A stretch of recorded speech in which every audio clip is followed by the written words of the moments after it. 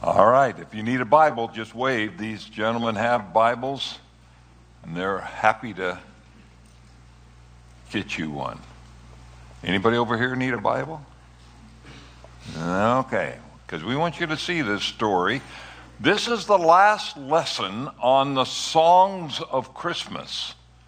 We've been talking about the song of Mary and the song of Elizabeth, and the song of Zechariah and the song of the angels, and now we're at Simeon's song in chapter 2 of Luke. So this takes place after the birth of Christ, so it's appropriate that we do this after Christmas. So last Sunday we said Merry Christmas. This Sunday we're saying Happy New Year. And we want it to be a new year. And so the title of this message, if we look in your Bible, could be the dedication of Jesus. That could be the paragraph, the title over the paragraph in chapter 2. Or it may be the presentation of Christ, Jesus in the temple. Or it may be Simeon's song. When I was a child, my parents became Christians. And they started going to church. And the church was one of these churches that really practiced telling people how to raise kids and how to take care of their kids. And so they taught my parents a prayer that they were supposed to teach me, and they did. And I still know it. Some of you know it. A prayer you pray when you go to bed. Now I lay me down to sleep. I pray the Lord my soul to keep. If I should die before I wake, I pray the Lord my soul to take. And then you have all these blessed so-and-sos, right? I'm not sure that they ever thought about putting a child to bed thinking about dying before they wake. But that has always stayed on my mind, so much so, and I see Cliff Daffrin sitting back here. Cliff and I served together in Quito, and we were asked to do a I don't know, you don't remember maybe, a message for a 6th grade graduation in a school down there. And we decided to do a message on if I should wake before I sleep, if I should wake before I die, instead of if I should die before I wake. Because we wanted these 6th graders to realize that some of them will go on to some kind of a gear and they will live their whole life just doing the routine stuff. Eating, breathing, paying taxes, watching TV, looking around to see what everybody else is doing, copying them. They will never experience life the way God created them to experience it. They will never catch life in its fullness that Jesus talks about. In fact, he called it the abundant life. And our concern was these 6th graders were going to go in now junior high. Let's teach them to trust God and to get the fullness of life. Well, as I read this passage preparing for this message, the Lord kind of impressed upon me that there are some adults who have missed out on life. They've had a great life. They've had a good life. They look back, they've had a lot of successes. It's been good. But they've never seen God do anything. They have slept. They've missed seeing God do something through their life. Now, it isn't that God hasn't done it. He's done it. They just have missed seeing it. And that's what we're going to talk about. Because I want to challenge you to make 2020 a year when you and God do stuff together.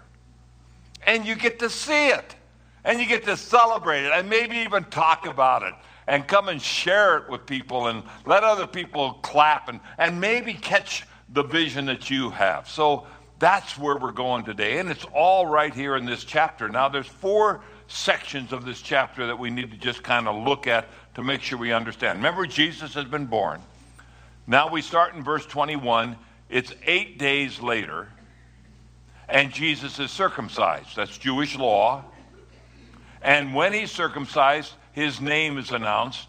And we read, and at the end of 8 days, when he was circumcised, he was called Jesus, And then they explain why.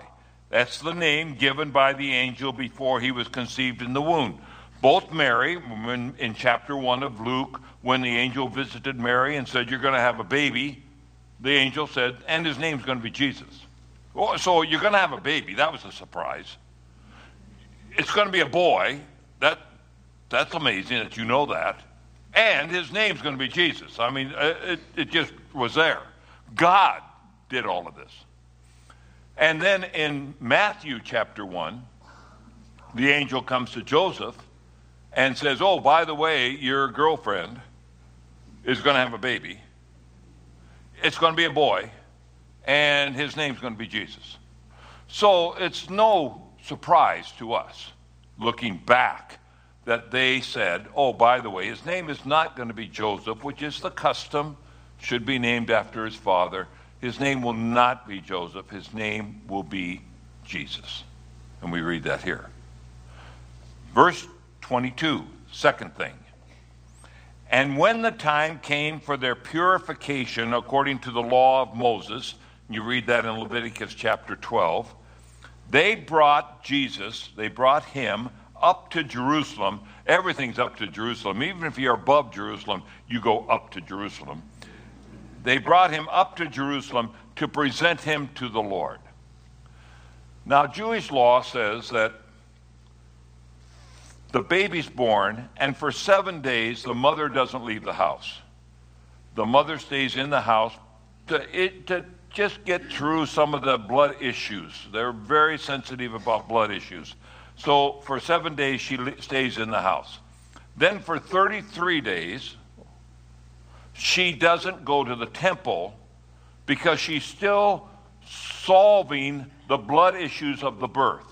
So the total is 40 days. And after 40 days, then she goes to the temple, offers a purification offering to the Lord to purify her. And at that point, then she's allowed to continue to go to the temple. That's just the way it is with a boy child. With a girl child, it's twice as long. I have no idea why. Girls are just a lot more problems than boys. Has to be from the beginning.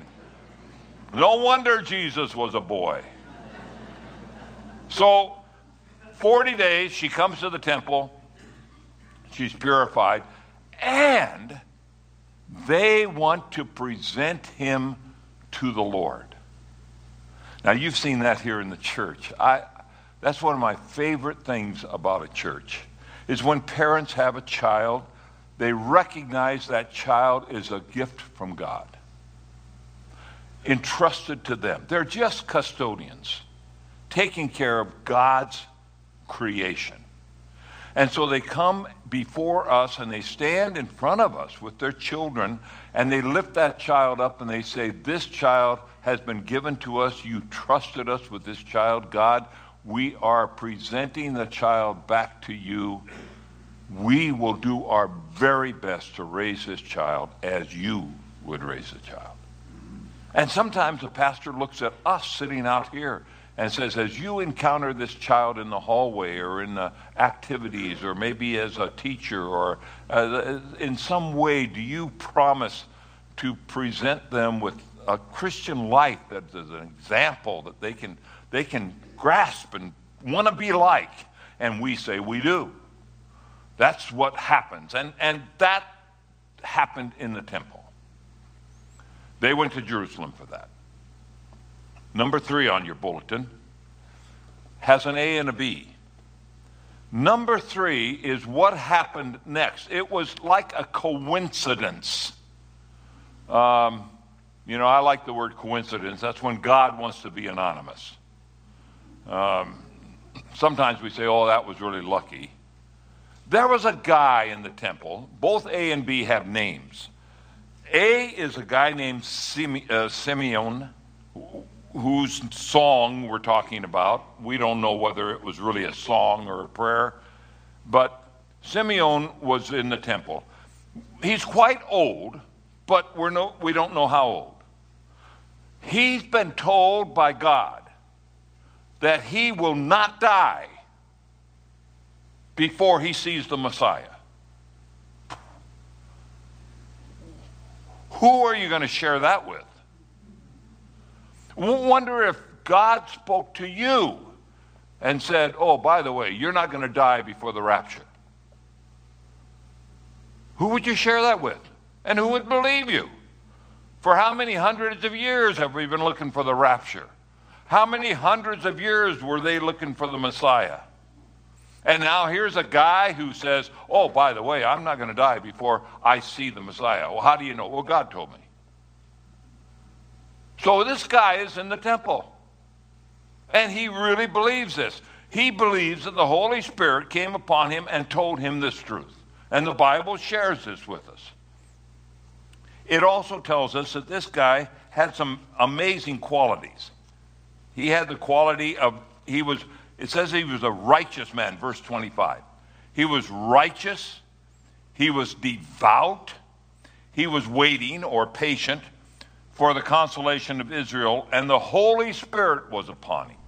So this man, quite elderly, was going through the temple and just ran into Mary, Joseph, and Jesus. Temple's got a lot of people in it. Mary's going to a special place for her purification. He runs into them. What a coincidence.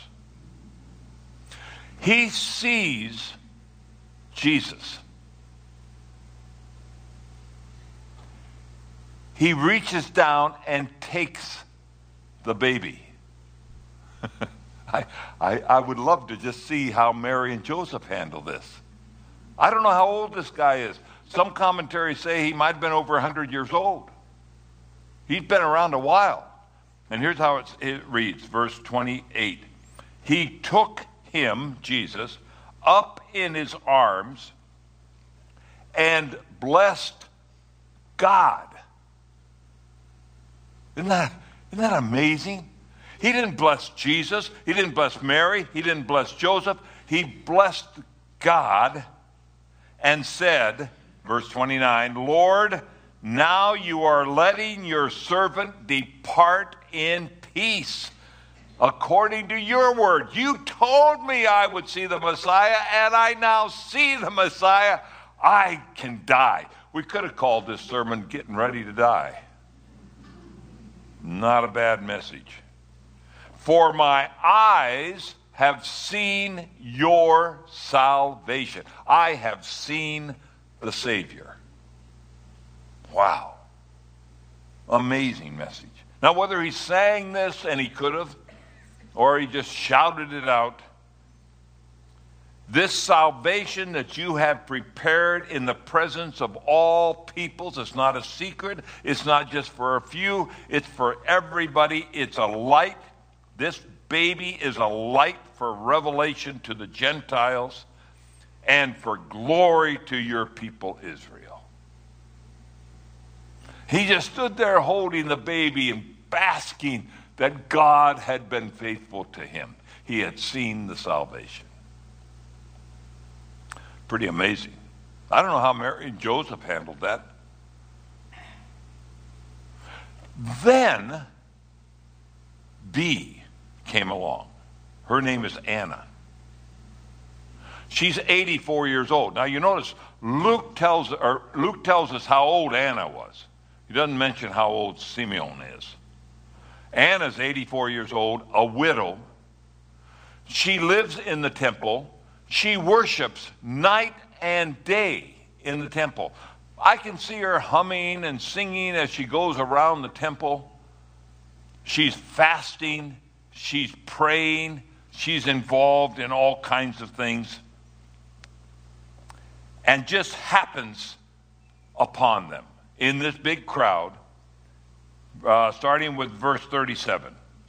She did not depart from the temple, worshiping and fasting and prayer night and day. And coming up at that very hour, that very moment, she began to give thanks to God. Why? She saw the baby, and she knew who that baby was. Can you imagine this scene in the temple? Mary and Joseph are there for the purification and to present Jesus to the Lord. And these two people recognize him as the Messiah, the Savior. She sees him as the Redeemer. And they celebrate and worship God as a result of it. Now there's one more section in this, and that is verse 40, and then that's the end of that passage. And verse 40 just gives us a glimpse of his youth. And the child grew and became strong, filled with wisdom, and the favor of God was upon him. So here we are, where Christmas is taking place. He's born.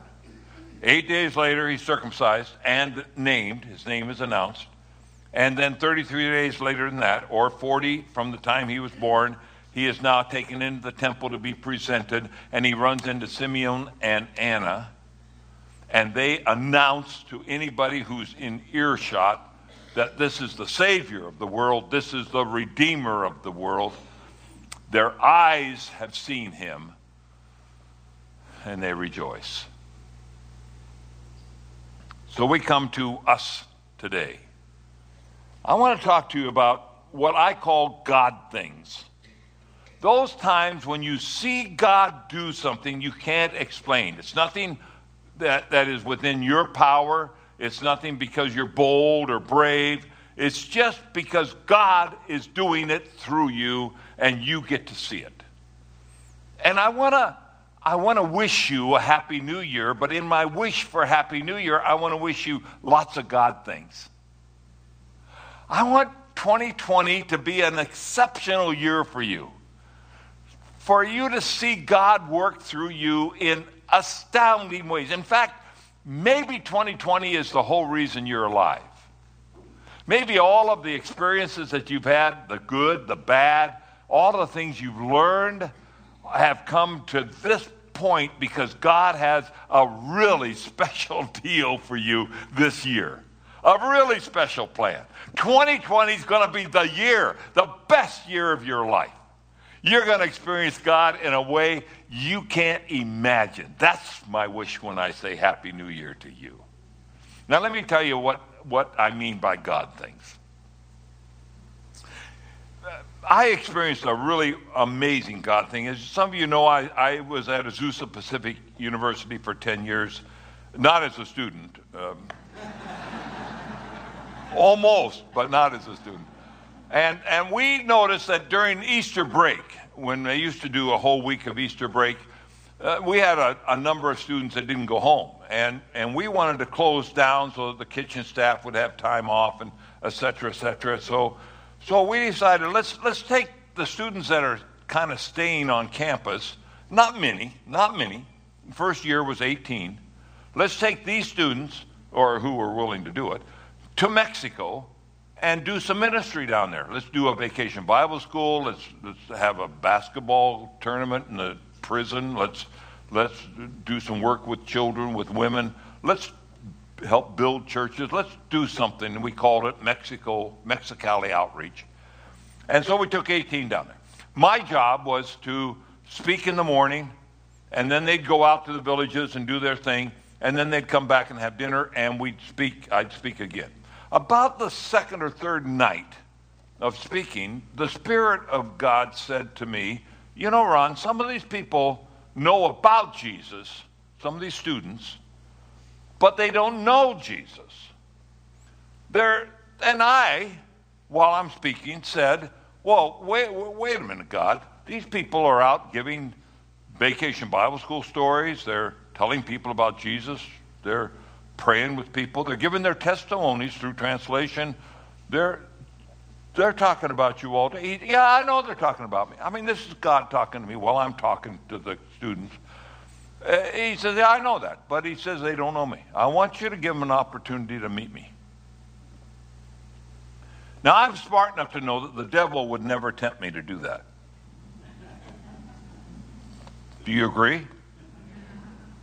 Would the devil ever tell you to tell somebody about Jesus? No.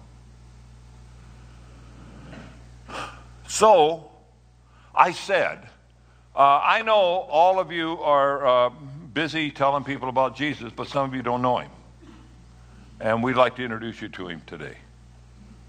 And to my amazement, several students stood up. And even more amazing, students stood up around them, hugged them, and sang and cheered and clapped and prayed, and Pentecost broke out. I mean, it was amazing. That was a God thing. Wasn't my thing. In fact, I wouldn't have done it.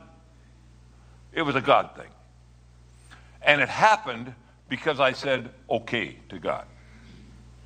He had a plan. He wanted me involved in it.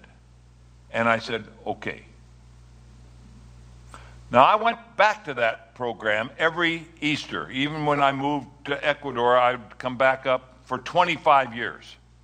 I was there every Easter. The group grew from 18 to about 5,000. Here's a picture of one of the groups. It's pretty special. And every year, I learned my lesson. And when God said, okay, tonight's the night, I would say, oh, yes, because I knew it was going to be amazing. I couldn't wait. I didn't want to manipulate it and me come up with the idea, so I just waited for God to say, okay, now, do it. And so I would do it, and people would stand up and I run into people all over who say, oh, yeah, I got saved in the dirt in Mexicali, because you had to sit on the dirt. We didn't have chairs. There they are. That's a God thing. That's what I want for you. I want you to see God do something through you just because you said okay. Not because you're super talented, not because you know all the verses in the Bible, not because you're rich, not because you're smart, just because you said okay to the Spirit of God. There's you've heard Rich, that statistic about so few Christians. And you can go all through Turkey and never run into a Christian. You can say, I've got $100 here for the first Christian, and never give it away. You just won't find them. Fran Blanchard was supposed to be here today as well. This was going to be our Sunday regarding Turkey. And Fran has served in Turkey for many, many years and just retired from many faithful years of serving there. But her sister is very ill, and she's with her sister today. But Fran sent me a picture of a God thing. This is a God thing. These are couples giving their children back to the Lord. Exactly what Mary and Joseph did. Exactly what we do in our church. In Turkey, these people are building the body of Christ into the next generation. They're giving their children back to the Lord. These women and men are promising to raise their children as God would raise them. That's a God thing. That is a God thing. Some of you know that I've been involved in Mongolia in the recent years, as long as I've been involved with you. And I want to tell you why I'm involved in Mongolia. It's because of these two people. This is Bot and Iggy. They were atheists, grew up in atheistic Mongolia, no religion in Mongolia for many, many, many, many, many years. And then finally he was introduced to Christ, a wonderful story, and then he introduced his non-Christian wife to Jesus. And then he wanted to introduce Mongolia to Jesus. He was so excited about meeting Jesus, he wanted to introduce Mongolia. How do you do that? Well, he got this idea that maybe via radio he could tell Mongolia about Jesus. So he walks into the government office, this guy, and he says to the government, atheistic communist government office, I'd like to put a radio station in every city. You would? Yeah. And he says, I've got some partners in America that are willing to help me. Well, why would they help you? Well, because we kind of want to help the people understand some things. Well, what? Well, we want them to know about Jesus. Logically, that doesn't sound like it goes very well in atheistic government office where you're asking for permission. And that government said, okay. And that's why I go to Mongolia. I'm helping him. We've put 20 stations in, trained the people to run them, talk over them, tell the stories of Jesus. God's got us up to 20 stations now, and we got more to go, but that's a God thing, folks. He couldn't do it. There is no way Bot could do that, but God can do it. And God just needed somebody to take their feet and walk into that office and ask. Courage, yes. Could he have been punished for that? Probably. That's a God thing. I have no idea what God has in store for you. I have no idea. I don't know what his plan is. I don't know what he's going to do through you. It may be the most amazing thing you've ever seen. It may be a loved one who comes to know Christ. It may be God doing something in a whole different way in your life. But I do know that God has a plan, and he's working his plan. And you're a part of it. And the fact that you're still alive means he's still got a plan for you. And he's still working it.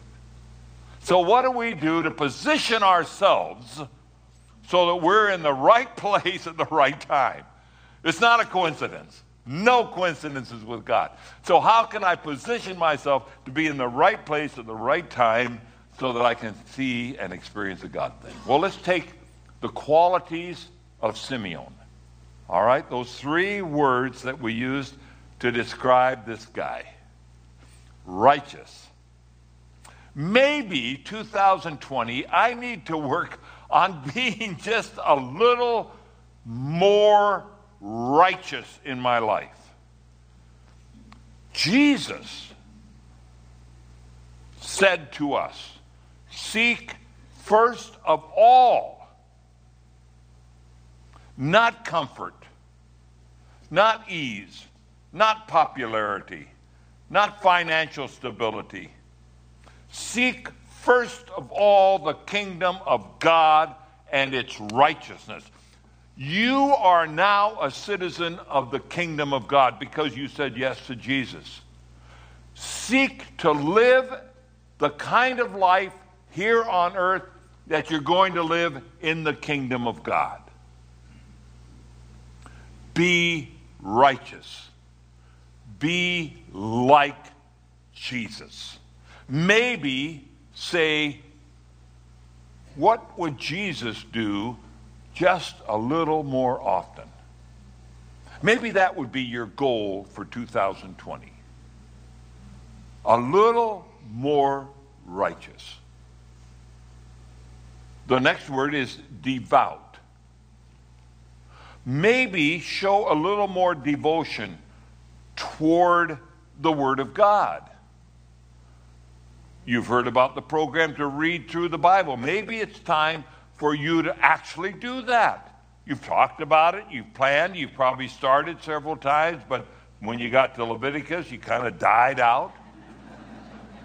Maybe it's time to just be a little more devoted to the actual act of reading the Word of God. Or maybe it's time to be devoted to actually what the Word of God says, the part that you've read and know. The loving the neighbor, the forgiving one another, the going and telling, the making disciples, the being a witness. Maybe it's time to be just a little more devoted to this whole thing called Christian living. Maybe it's time to quit doing things that you know God doesn't want you to do, and start doing things that you know God wants you to do. Maybe that's your goal for 2020. That may be the thing God's waiting for before he can really actually use you, because he can't use a bad testimony. He's looking for somebody who's consistent, perhaps, And maybe that can be you in 2020. Paul says, whether therefore you eat or drink or whatsoever you do all for the glory of God. Maybe that becomes your theme for 2020. Or maybe the last word was timing. He has patience. Maybe you're going to have a little more patience with God. You're going to quit saying, where are you, God? Why did you do this? Why didn't you do that? You're going to quit doing that and realize that God has a plan and he's working it. You're going to give him time. This morning I heard from our missionaries in Venezuela. You know, they got run out of Venezuela because of the overthrow there, and she's an American. He's Venezuelan, but she's an American, a blonde American, so she couldn't even get out of the house. So they have now gone to another country, and they're frustrated. They've been gone now a year. They want to go back. They have churches they're responsible for. They have pastors they're working with. The Lavanos, we support them, who have for a number of years. And I asked her about how they're doing in their exile from their ministry country. And she says, actually, there are very few surprises in life when God is on his throne and leads our life. We've lost track of how many people have stated, God brought you here for a purpose. Isn't that something? In faith, I say yes. But I have little perception of what that purpose is, which really is no problem. God has the big picture and will achieve his purpose in his time. This is what excites us. I want it to excite you too. God has a purpose for you to be alive. I want you to be excited about that and ready to live it out in this coming year. God may use you in a most amazing way, and I hope you will have the patience for that. Proverbs says, trust in the Lord with all your heart. Don't lean on your own understanding. Have patience with God. And have patience with one another. We're going to get into a new building. You're going to get lost. You're going to wonder where that door goes. You're going to wonder why that doesn't work. Have patience. We need to have patience. God is not done with us yet. Let's let him have a chance to grow. So, I say Happy New Year to you. What I mean is, I hope this coming year you will experience so many wonderful God things. You will see God do his thing through you.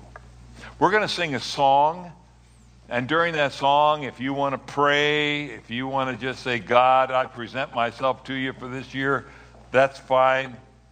But I'm going to come down here, and if you're here today, and I'm so glad you're here, if you're not a follower of Christ, you know about him, but you don't know him, I would love to introduce you to Jesus. And I'll just be down here. You just come down while we're singing and let me introduce you to Jesus, or let one of our pastors do that.